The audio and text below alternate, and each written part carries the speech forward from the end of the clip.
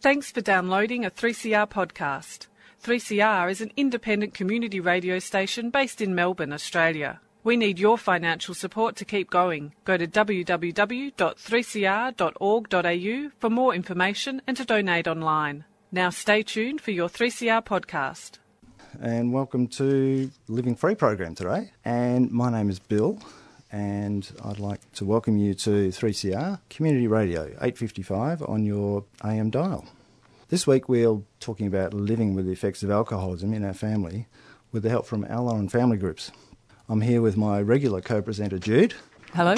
And we have two guests today, two Al-Anon members, Steve and Sue.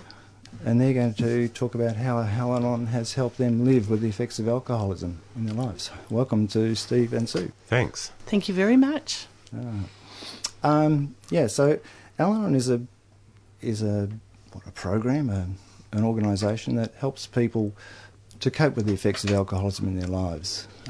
They do that by meeting at groups, and in those groups people share their experience, strength and hope about how we can overcome the effects of alcoholism on ourselves. My dad was an alcoholic, and the effect of his drinking on my life meant that I was anxious, I was controlling, and I really wasn't happy. And I didn't understand that his drinking was a problem in my life, but I knew that his drinking caused problems in the family. And coming to Al-Anon, I've realised that the drinking had a profound effect on me, and that I needed, to do something about the way I lived, because I wasn't enjoying life, and I certainly wasn't relating to people very well. So coming to Al-Anon meant that I understood that the drinking was a problem, and the problem is that it's alcoholism is a family disease, and it affects families very much, and that really I needed to look at what I was doing and take my focus off the alcoholic and look at what I was doing that was was making the problems worse for the family, not better. And that meant that I needed to get on with life. I wasn't living. So I was just wondering, Steve, if you could talk about what it was like living with active alcoholism, and also talk about what your relationship to the alcoholics are in your life. Yeah, okay.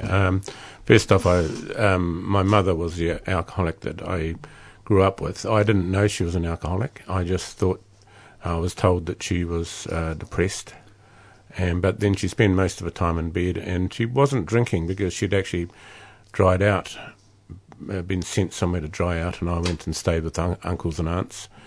But then she was into Mother's Little Helpers, those little powders that people have, and I had to go to the shop every few hours to go and get some of those for her. I'd get home from school, and there was sort of like, she was in bed, and I had to sort of sneak in so she wouldn't hear me, but then she would, and I'd be doing that, and it was sort of, I just used to sort of see her, and I'd try to convince her that all these things that she was taking was really bad for her, and that didn't seem to work. I even took to, even against cigarettes. I was smoking. I got my little sister and myself to put on gas masks and sit watching television, and my parents just told me not to be so stupid and everything else, but I just didn't know what to do, and I spent a lot of time learning about alcohol, the problems of alcohol, the problems of drugs, to try and convince her that that it was really, really bad. And even at 8, I probably had a really good understanding of pharmacology, really.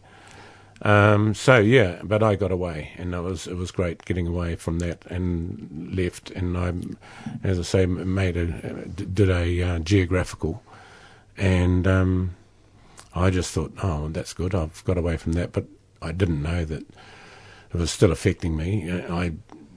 Until later on, when my mother-in-law came to stay near me, and we were looking after her, that I found myself with an alcoholic again, and suddenly here I was arguing and debating and trying to convince her of that she was an alcoholic, and that's me. Yeah.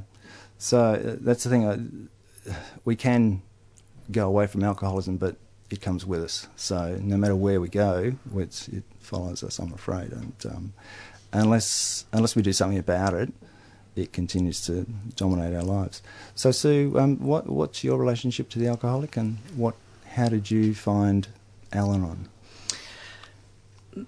My relationship is, it was my parents. First of all, my father, when I was growing up, was the alcoholic, and then later my mother became an alcoholic. I think that began with her keeping up with my father with his drinking as a way of managing it. How I found Al-Anon was when my mother came to live with us, and I suddenly found myself back in that environment, and just my life became unmanageable. I was extremely unhappy and wasn't coping with myself, wasn't coping with the situation, and I heard through, actually it was Steve suggested it. His sister had been to Al-Anon some 20 years previously, and we thought, oh well, let's try this. This might be a place that can give us support for people like us. And certainly, from our very first moment of walking into an Al-Anon meeting, I realised I'd got the diagnosis I'd been looking for, which was the cause of all my unhappiness and anxiety and fear and anger were due to this family disease. Okay, so how did you have any feeling towards the alcoholic when you were growing up, that in that situation, observing the alcoholic destroying your family life? What was your reaction to those feelings? A mixture of anger, despair, frustration. I hated my father. I really resented his drinking. I resented the fact that it turned him into an angry, violent man. I resented the fact that the priority was whatever income was in the family that was to be spent on alcohol. And so I went, and my brother and sister went without, toys and clothes and things like that. I hated seeing him beat my mother, and I used to fantasize how I could get rid of him. Think of all these different ways of killing him, basically, because I thought, well, if he could just be gone, then we could all be happy. We could have a happy life. It's him. But I could never come up with a way that I could get away with it. and I sort of felt like, well, it was a public service, to get rid of this man. But I couldn't come up with a way that I could get away with it, which wouldn't be messy.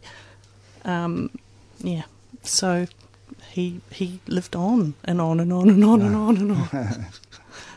Right, Steve. Did you try and control the alcoholic's drinking? I think. I think it was more like feeling responsible. Feeling a responsibility to try and stop what was happening, and that responsibility just went crazy for me. In terms of, I felt responsible for people's happiness. I felt responsible for all this other stuff that wasn't my responsibility, and so I think. Yeah, as I said earlier, I tried to sort of work out ways. I remember even in terms of cigarettes, because I saw that was a problem as well, because the whole place was covered in nicotine. I actually took to threading horsehairs along the inside of a cigarette, and so it would be really dreadful. And I got found out and got really told off about that. That's brilliant.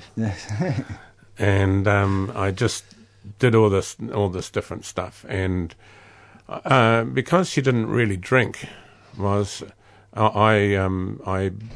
it was more these tablets, and like I read on the packet that you should have 2. She was taking 12, and I'm just sort of thinking, and I remember big arguments about my father refusing to give her. She'd been away and came back and had to take these injections to stop her from being depressed, but she got hooked on those, and my father refused to actually give them to her, and so there was this huge fight and argument. But then these other tablets became the big thing, and I was really trying to breaking them down a bit. Cigarettes, I'd open the pack carefully and open the tinfoil and pull out with a needle about 5 or 6 cigarettes out of the pack, so she would think that she'd smoked a pack, even though, and all this stuff. It was just, and that was the craziness. I was totally insane. I must have been like some, and I didn't tell anyone about it, of course, because you don't.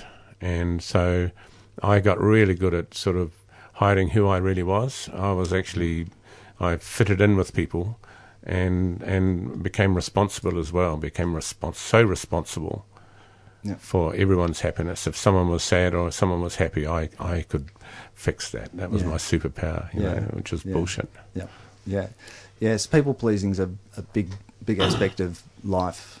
Growing up in an alcoholic situation, because I found that if I could keep the rest of my family happy, then I didn't feel quite as bad. And so you become many faces to many people, and you agree with each person, and then you have these terrible conflicts as to who you've agreed to and what you've said, and trying to remember all that.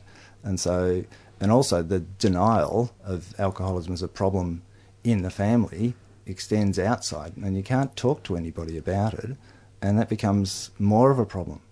You don't know what to say to people, you don't know what their reaction will be. Sue, did you have similar things where you couldn't talk to people about the drinking in your home? Unable to talk to anybody whatsoever. It was very much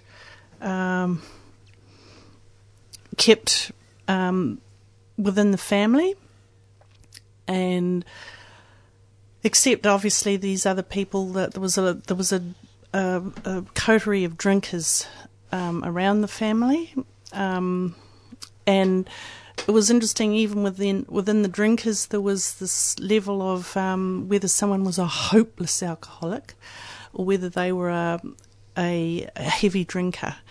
And if you were a heavy drinker, like my father saw himself as a heavy drinker, that was something quite good. That meant you could handle your drink and you could drink a lot of it. And but a hopeless alcoholic was the one weeping in the corner or passed out on the floor. There was no opportunity to speak about it. No one at school, no one, not with the neighbours. Although I was aware that we were that family. No other kids weren't allowed to come and play at our house, and I wasn't allowed to go to theirs either. Like not by my parents saying I couldn't go to them, but by their parents saying that no, kids from that family can't come and play.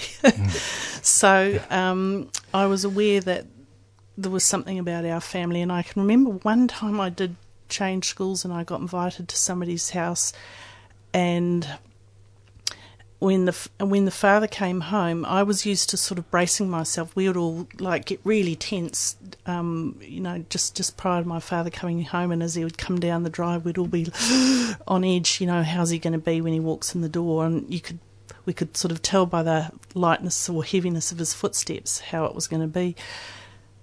But when this dad came home, the kids all ran and threw themselves in his arm. He kissed his wife and he sat down and he talked to them about their day, and I couldn't believe it. I was like, oh, okay. It was one of the first times that I got the sense that what I was experiencing wasn't normal. Yeah. Me too. It's not wanting people to come to our house because it wasn't a pleasant place to be. That's very significant as a child. And I found that I always wanted to go to someone else's house. Always wanted to see or to experience something better than what you're getting at home, which isn't a good experience as a child. Now, Jude, question for you. Right here. Yep. How do you find your relationship with alcoholics, and I guess how you relate to them, given that you've got a bit of program behind you, regardless of whether they're drunk or sober? And I think one of the big issues with alcoholics is that I've found that it doesn't matter whether they're drunk or sober. I don't have to change the way I respond to them like I did before.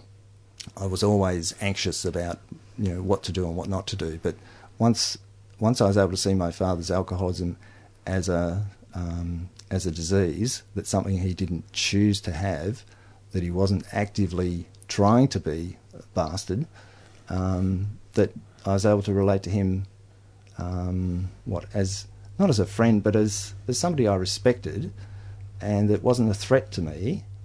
But how do you find relating to alcoholics, drunk or sober? Thanks, Bill.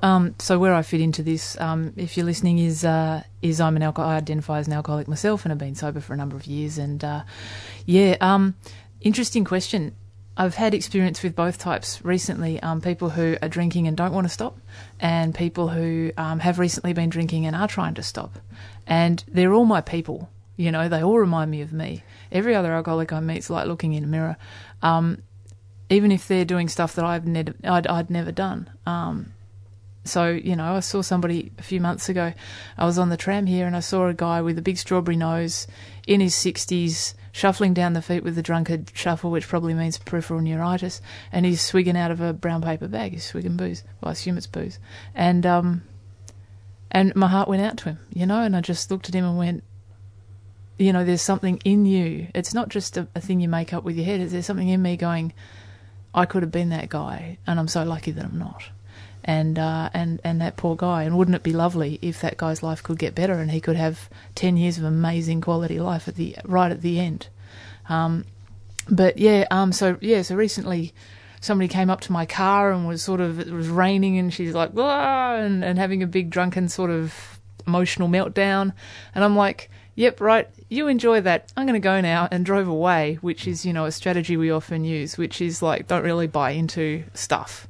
Don't wrap the person up in cotton wool. If it's someone you don't know, if it's your child, you behave differently. But somebody on the street comes up to you and starts having a big emotional meltdown, to me the strategy I use is detach and go, unless there's something I think that I can actually do for them that will be useful. And there was somebody else who's drinking and desperately wanting to stop, and I just love them. I just sit there with them and take them to meetings and go, did you have one drink today? And they're like, nah. And I'm like, oh my God, that's amazing. And I'm not just making that up or being overly enthusiastic. To me, it is amazing. And someone who's trying to stop drinking actually stops drinking. It's an unlikely thing. And that person's going against their own nature. So, so I guess it's love, but it's often quite a stern love, or quite it looks like a very uncaring love. Yeah. Yeah, it's like, whatevs. You just do your stuff.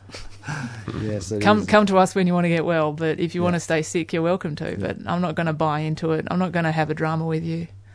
I think the important thing for me was to respect the fact that my father was an alcoholic, and that he did things that alcoholics do. They drink, they cause problems, they upset people, criticise you, they do everything. Find your buttons and push them. So it's all that stuff, and realising that that's okay.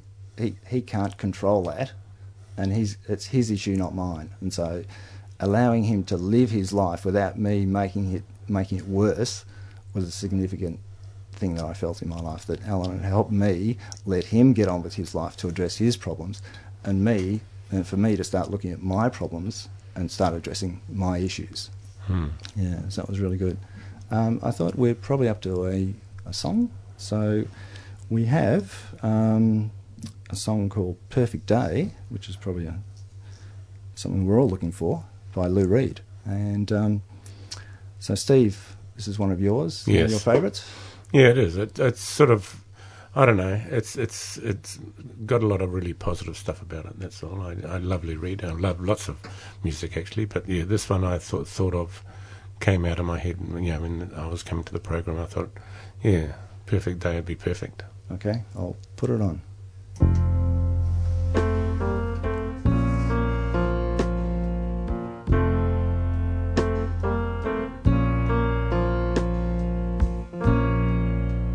Just a perfect day. Drink sangria in the park, and then later, when it gets dark, we go home.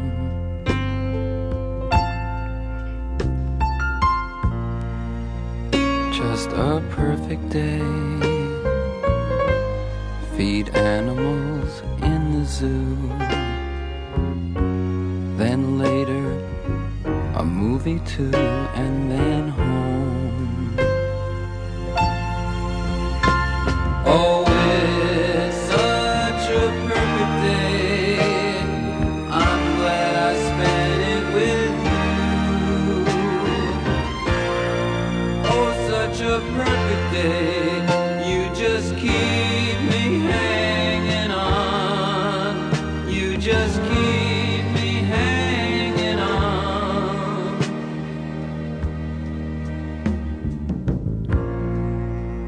just a perfect day. Problems all left alone. Weekenders on our own. It's such fun.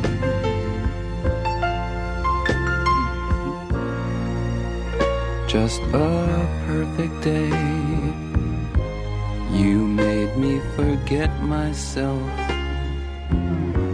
I thought I was someone else, someone good. Oh, it's such a perfect day. I'm glad I spent it with you. Oh, such a perfect day. You just keep me hanging on. You just keep me hanging on.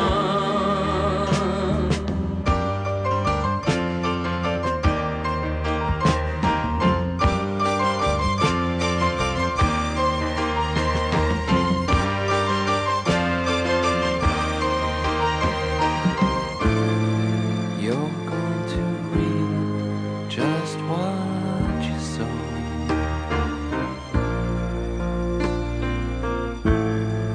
You're going to reap just what you sow.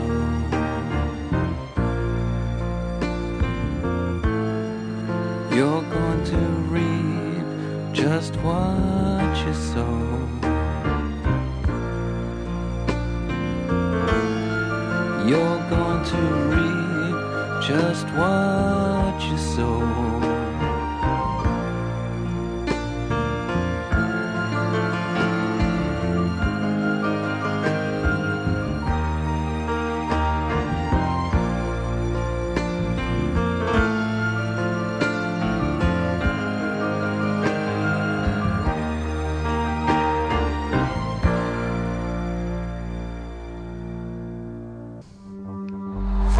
QR Code is an LGBTIQA+ health podcast made by queers. Across 8 episodes, hear us engaging with our communities, discussing diverse and intersecting topics. On In Your Face on the last Friday of every month. Or download from 3cr.org.au/QR code. And follow us on Facebook at QR Code 3CR. Funded by the City of Yarra. You're listening to Living Free on 3CR, 855 kilohertz on your AM dial and 3CR on digital radio. We've got about 90 episodes of the show available as podcasts on our website, which is 3cr.org.au/livingfree. So you can check them out there. If you want to send us a message, you can contact us via 3CR on 9419 8377. Email us on 3crlivingfree@gmail.com. And we're also on Twitter as 3crlivingfree. And we're discussing living with the effects of alcoholism with two guests, Steve and Sue, and also with Jude, the co-presenter. So we've been talking about growing up in an alcoholic situation and dealing with alcoholics. So finding Al-Anon meant that I felt the responsibility for the alcoholic or the alcoholism lift off my shoulders, and for once I could be free to be me. So I was just wondering, Steve, what sort of relief did you find from going to your first Al-Anon meeting? Well, I think one of the things that I saw was, there's a second step which talks about insanity, becoming aware of your own insanity or getting back to being sane. And I just suddenly realised how crazy I'd spent my life. I am insane. It's okay. And it was the realisation that, because I always used to think, people are doing this to me and people are doing that to me. And as Jude had talked earlier about buttons, there was all these buttons on me that people loved to press, and it was there that I realised that insanity of the buttons was actually, I'd put them there in the first place, bright red ones. And I just couldn't believe it. I'd always go somewhere else. I think, right, I'll have a fresh start here. And, of course, there'd be someone there to press one of the buttons, and there I'd go again. And it was just such a realisation that insanity, that I was the insane one, because I couldn't figure out why I was in a room with alcoholics and they were having a great time and I was really pissed off. That's totally insane. I was being the insane one. I was the one putting gas masks on, watching TV and things like that. I was the one stuffing cigarettes with horsehair. So it was just like, I can actually get rid of that. Yeah, that's... It was sort of a relief to see that my life had become really totally chaos, and to actually go, to agree with it. Okay. Sue, how did you find the impact that once you realised what the problem was, how did that impact on the way you lived? Oh, it's had a huge impact. I guess initially I went through a whole lot of stages of anger and grief and resentment, but overall just to know that I was not alone was a huge thing. I had grown up totally thinking I was the only one that felt the way that I felt, and that there was something seriously wrong with me, that I was the only one who seemed to find a problem with what everyone else seemed to find was absolutely fine. So to find myself in a room full of people who with nodding heads when I spoke, and who just listened to me and didn't interrupt me and didn't comment on what I'd said, which is the nature of the meetings, was incredible, because I'd never had a conversation before without someone interrupting me or speaking over the top of me or telling me I was wrong, or even telling me what I was feeling. People would say things, you're angry, or you're this, or you're that. In an Al-Anon meeting, no one does that. You just speak from the heart, and each person owns their own truth. So that was a major change for me, to have that opportunity to speak like that. Yeah, it's one of the things in an Al-Anon meeting is that everybody respects each other's right to be exactly where they are. They don't have to recover in 5 seconds. You can still be struggling with an active alcoholic, and just being able to talk about, from my experience, about how I saw that experience, and actually just saying the words that I'd pretty much never said before to anybody else, being able to sort of talk to people and see, by saying that thing, I came to the realisation that maybe I was part of the problem too, that it wasn't just the alcoholic, it was the fact that I was trying to control the alcoholic. There was this tug of war going on between us, that I was trying to control him and he was trying to control me, and if I just dropped the rope, the tug of war would end and I would feel pretty good.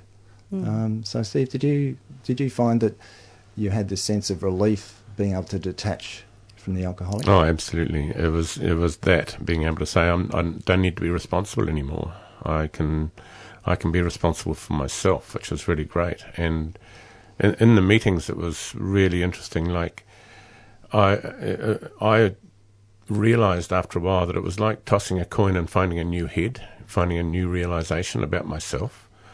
Like even coming from my own voice, as I was talking, I could hear a realization occur from out of the craziness that there was a sensibility there. And as I heard from Sue, that whole thing of there are all these people listening and they're not interrupting. Earlier on, I had this whole thing about if I was in a group or talking, there was always that butting in, so I developed a really bad stutter. I think it was actually, even at home, I couldn't get a word in edgewise, so I'd be rehearsing to try and say the words, and then when I got the gap to put it in, I could just get it in, but then I'd stutter. So finding Al-Anon was a way of actually, it was like breathing out, an hour and a half of breathing out. I was heard, and I was able to listen as well. I could be quiet for the rest of the time. It was great. Yeah.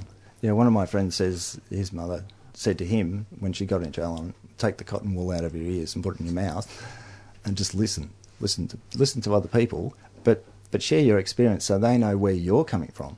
But you can hear things that help you understand your situation and how maybe you can better deal with situations. So the other one thing you mentioned too was the non-judgmental nature, and I think being able to practice that at an Al-Anon meeting, accepting people coming in with all sorts of problems, and everybody's got a different alcoholic story, but looking for the similarities and just listening to people and understanding that even if you don't necessarily believe them or trust them or whatever it is, you're still letting them say that because that's their reality.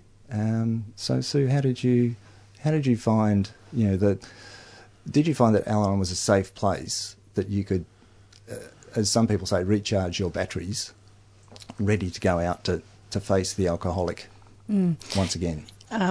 Definitely, I have on the whole found it to be a safe place to process all the turmoil of emotions that I'm working through. I have to be mindful too. There's a lovely part of the of our closing which says, "Take what you like and leave the rest," and that's been a really important thing for me too, because of course we are unwell people. We are a group of unwell people. We are in recovery.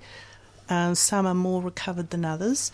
So sometimes I've heard things that have triggered me or whatever, but I have that saying, whom you see here, what you leave here, when you leave here, let it stay here.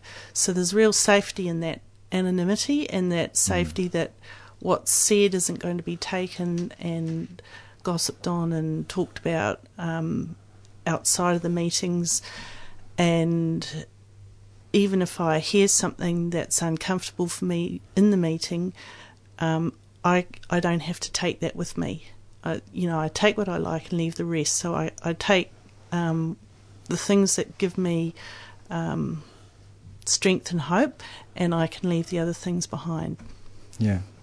Yeah, it's the other thing that I found was that whatever I say isn't used against me, which it invariably was in the alcoholic situation. I had two sisters and a mother, and if things got tough, people who were previously on your side would anything you shared from the heart would be used against you. So pretty much you shut down your communication with other people because it can hurt you so much. And the thing that I found in Al-Anon was that once you can actually talk about those things safely, they're no longer a problem.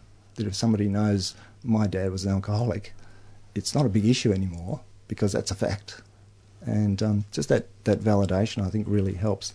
If we're looking at being, in Al-Anon and the effect it's having on us, sometimes it's just as interesting looking at how the alcoholic reacts to what we're doing in Al-Anon. Some people, I never told my father I was going to Al-Anon, but he benefited from that fact. But sometimes the alcoholic has a strong reaction, and other times it's very passive. And some alcoholics even suggest to their partner that they should go because they need Al-Anon because they're not good enough. So, Steve, how did you find the alcoholic responded?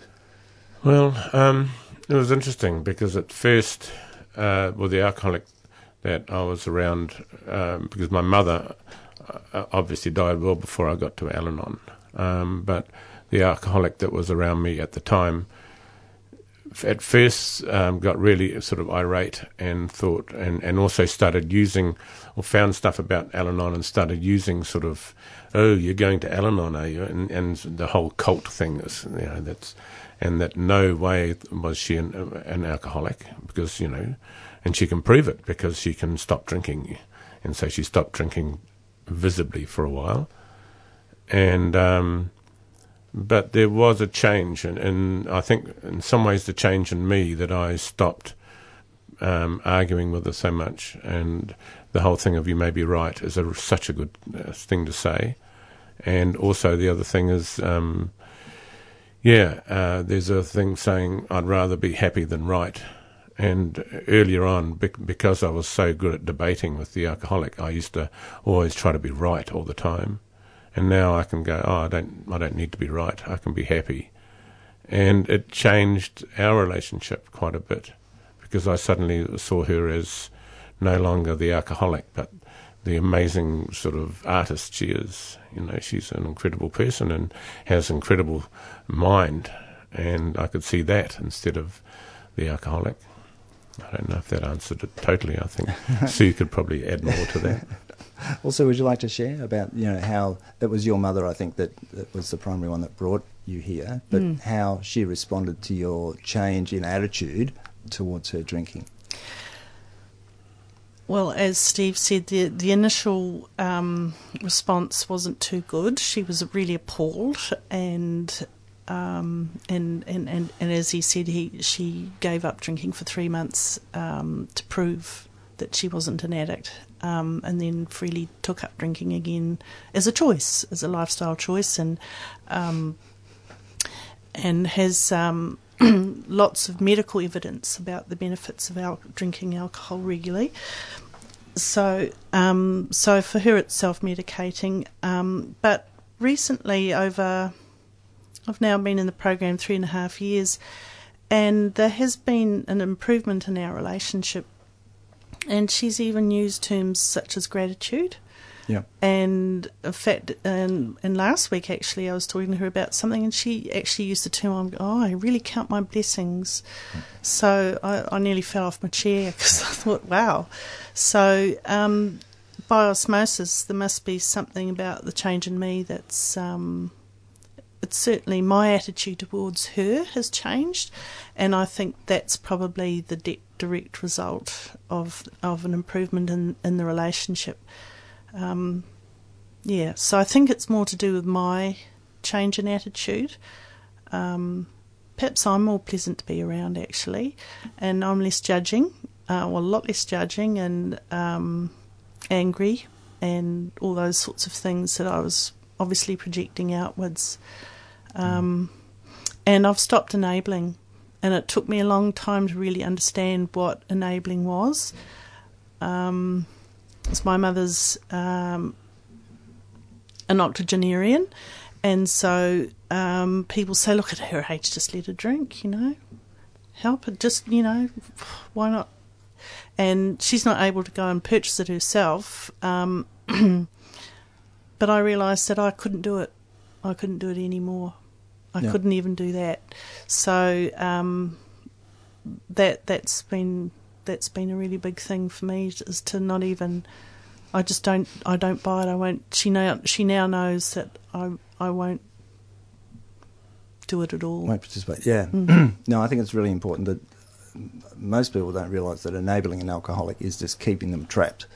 And it's not a nice thing to do. And if you look back, and I have the benefit of being able to look back on my Al-Anon life and seeing that if I didn't do anything about my relationship with the alcoholic, that I would just be supporting his drinking and making his life worse. And it's just, I'm no longer doing that, and I feel good about the fact that I've got off the merry-go-round. But at that point, the alcoholic's got to see something in themselves, that they've got to do something differently, and that's their life. I can't control that. One of the interesting things I learnt in Al-Anon was trying not to react to the alcoholic, and part of that was learning to not say things that were judgmental. And my dad came out with outrageous things, always trying to get a hook and get a reaction. And I heard somebody say that if you respond with non-judgmental things like "I've never thought of it that way," which to the alcoholic is non-judgmental, but to me it's like it's crazy. But if you're thinking that, that's fine. And that meant that I wasn't trying to tell him or control him and tell him, to say that your life is not good enough. It's, well, if that's what you think, well, that's fine. That's your life. Jude, controlling people's behaviour. Do you find that the program gives you the ability just to let people live their life regardless of what they're doing or how badly they're doing it?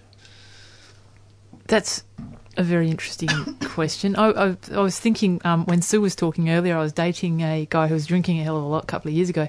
I don't recommend it. And the trouble was, of course, he was really aware of, and I was in, 12-step fellowship and was running the radio show and stuff.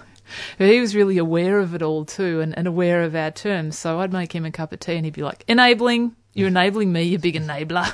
And I'd say, "I'm not enabling you. This is appropriate support." And anyway, this is a very funny alcoholic, which is why I was dating him. But yeah, that it's sort of, I guess one of the benefits is you can start to have the meta conversation or the conversation about the conversation and start to sort of get out of just really being in it and reacting to everything to going, taking a step back, taking a breath, going, what am I doing?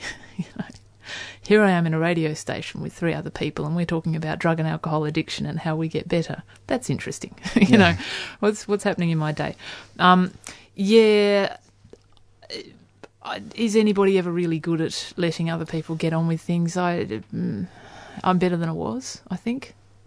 It's an interesting question, Bill, because often there's sort of that question of where do you draw the line? You'll draw a different line with different people. So yeah, like I was saying before, your own kids you'll draw a very different line to with a complete stranger, especially if that kid's quite young.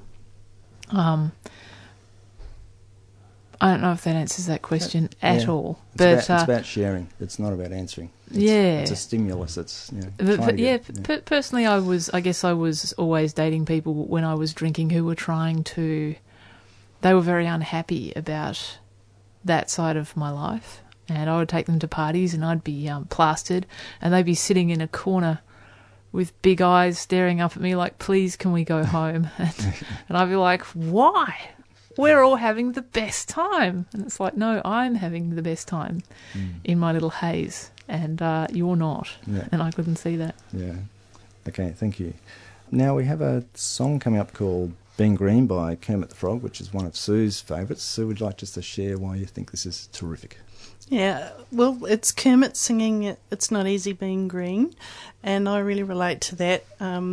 It wasn't easy being a child of an alcoholic, and it's in this program I'm getting to find out who I am and discover the things that I like and that it's okay to be me.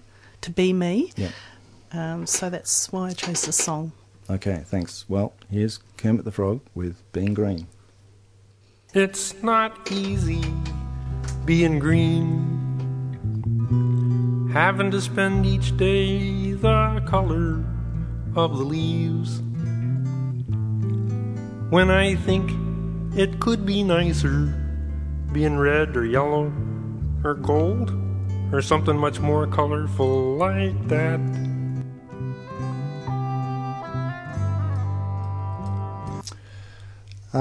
Welcome back. We're on the Living Free program on 3CR Community Radio, on digital radio and streaming live online.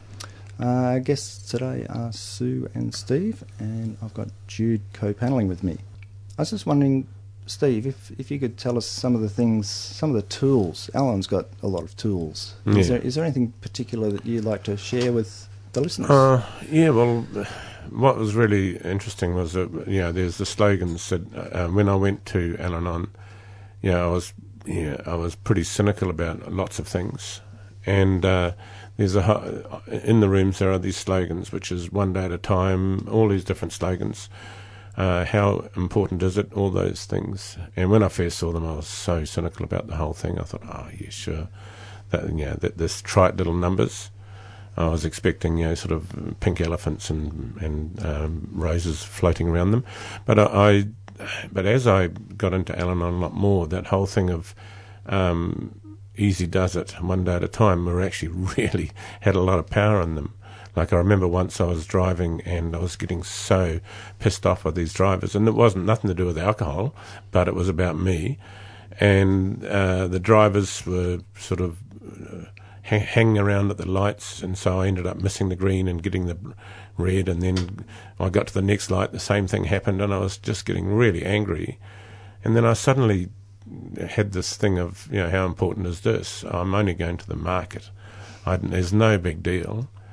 And I remember saying to myself, give yourself a break. And I suddenly realised that I was actually causing it all myself, and it was coming out of those slogans, out of, easy does it, was suddenly thinking, these people the other people aren't doing it to me, I'm doing it to me, because they can't hear me screaming and shouting in this car, or fogging up and getting really warm in the face. And as soon as I thought to myself, give myself a break, thanks to Al-Anon, I just went, I can actually drive without that. And it was just, some of these things that are helpful to me are just really, really powerful. So, and what I hear in the rooms, like, it's not my business what other people think of me, is, that I don't need to, a lot of pressure is taken off my shoulders, essentially, going from, and that's what I get out of the Al-Anon aspect, which is about my life, not only about alcoholics. Yeah. It's taking the weight off the shoulders. It's feeling not responsible, that I can live my life without a burden now, but now it's my responsibility to live my life. So my slogan was live and let live, and there's a reading in some literature that says we are admonished to live our own lives and let others get on with theirs. And I thought, I don't really have a life. I focused my whole life on my father's drinking and the family situation, that I didn't have a lot of friends. I wasn't enjoying life. I didn't have a lot of interests. My interest and focus was an obsession on the family and the drinker, and that isn't a life. Sue, would you like to share with us some of what's helped you in Al-Anon? What sort of tools have helped you? Yep, detachment, boundaries is another one. Both of those took me a while to understand what they were. But I think key for me was finding someone to be my sponsor, a brilliant lady who totally understands this program and who's guided me through the steps. And I'm sure you've mentioned on this program before that Al-Anon's a 12-step program. Now, when I came into the program, I thought I was going to be handed a sort of sheet which had the 12 steps, or 12 little well-worn, kind of tried tips for how to get the alcoholic to stop drinking.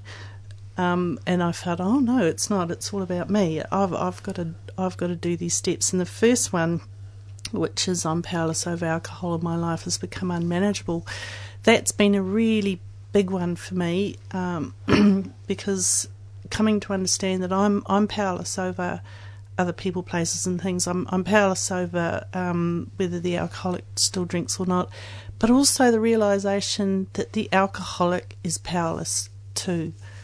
The alcoholic is powerless over their own drinking, and that was a big thing for me to realise that. I had, I think, spent my life thinking it was just a matter of willpower. Why don't you just put the drink down and stop drinking? Now I understand. It's such a powerful disease. nothing they can do about it, and there's nothing I can do about it either. So that was, I think, one of the main tools. Thanks. Thank you. It's the thing. I also share that issue with detachment. It was incredibly important, and about this concept of step one of just letting someone else live their own life, but I had to live mine at the same time. So I've got to weigh it up. I can't live my life and live someone else's. So I've got to do one, and the other part of that letting other people live their life is not trying to control them, and that is in the tug of war of life, you drop the rope and you get on with your life. It's not trying to get them to do better or do something.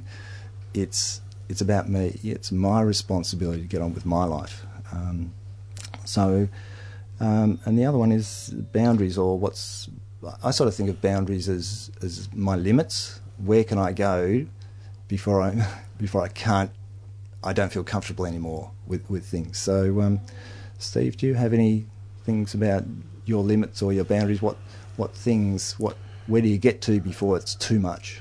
Yeah, well, I think it's all in myself, and the whole thing of being reacting again, or being really, I used to find that my face would get really hot, and now with Al-Anon, I can actually, when I feel that hot face, it's my anger's coming up, and I think, what's happening to me? I have to stop, give myself a break, and I can actually take my time on it. I don't have to, like before, everything seemed to be so important, like in terms of the working with the alcoholic, it had to happen now or whatever, and now it's there's a lot more space, and I think that's the thing about Al-Anon, is that it took me sort of it takes me months to suddenly click on something, like when you said about live and let live, I thought of the time when I was getting really annoyed about these people parking in a certain place, and then I just suddenly thought, well, what does it matter to them, and what does it matter to me? And I suddenly was able to sort of take it easy on it, and I think the program is like that. It's not, well, you've got to get it done this week, and then next week we're going to do this. It's sort of like they talk about the 12 steps. You don't get to the top and then you've finished. It's sort of like, I suppose, Fred Astaire, you can go up to step 1, 2, 3, and then back down again and dance around the place. And with you an can umbrella. Actually find that. Yeah, with an umbrella. Exactly, and the rain. Thank you. I find it when I'm driving. If I'm cross, then I've got a problem. Jude, your favourite tool from programs? Mate, the minute you say boundaries, like, I mean, I know how big I am on boundaries because all of my friends are sick of the word, and they're like, please shush. But yeah, I mean, I didn't just get help from the 12-step fellowships. There's a lot of other things too, and I went to this course for people who had a certain set of personal problems, and they said actually a friend went before I went, and she came home and said, did you know that there are 3 sorts of boundaries? There's your boundaries of what you think you should do to other people, the ones that the schoolyard bully gets wrong. There's the goalpost boundaries, what you think is a good idea, and then there's your boundaries of what you will allow other people to do to you. And my mind was blown, and I went down to visit another mate, and I said, did you know that there's 3 sorts of boundaries? And she was the same, and she's like, we're driving, and she's like, I just nearly crashed the car. Like, I wasn't looking where we were going. This was all news to me. And so it completely changed my life, starting to think about, instead of just sort of schmozzling through, just going, well, what am I going to allow this person to do to me? And if I'm unhappy, what have I allowed someone else to do to me? Or what do I think is a good idea to somebody else? Or, what do I want to achieve? What is within my set of things that would be great? What is awesome to me? Yeah. So I'd like to thank our Al-Anon guests today, Sue and Steve. Thank you very much for coming in. Thank you, Bill. Thank you, Jude. Yeah, thank you to you guys. I really enjoyed coming in. We enjoyed your stories. Yeah. If you think Al-Anon family groups could help you cope with the effects of living with a problem drinker, then you can contact Al-Anon on 1300 252 666. They also have a website. You check it out. It's you can just Google Al-Anon Australia, or go directly to the website on www.alanon.org.au. I hope you'll be able to join us again next week when we'll be talking about recovery from a gambling addiction, and we'll be joined by some members of Gamblers Anonymous. Stay tuned now for Black Noise Radio, hosted by Kerry Lee and featuring black news and views, current affairs, music, sport, culture and the arts, all from an Aboriginal woman's perspective. Thanks again for listening to the Living Free program today.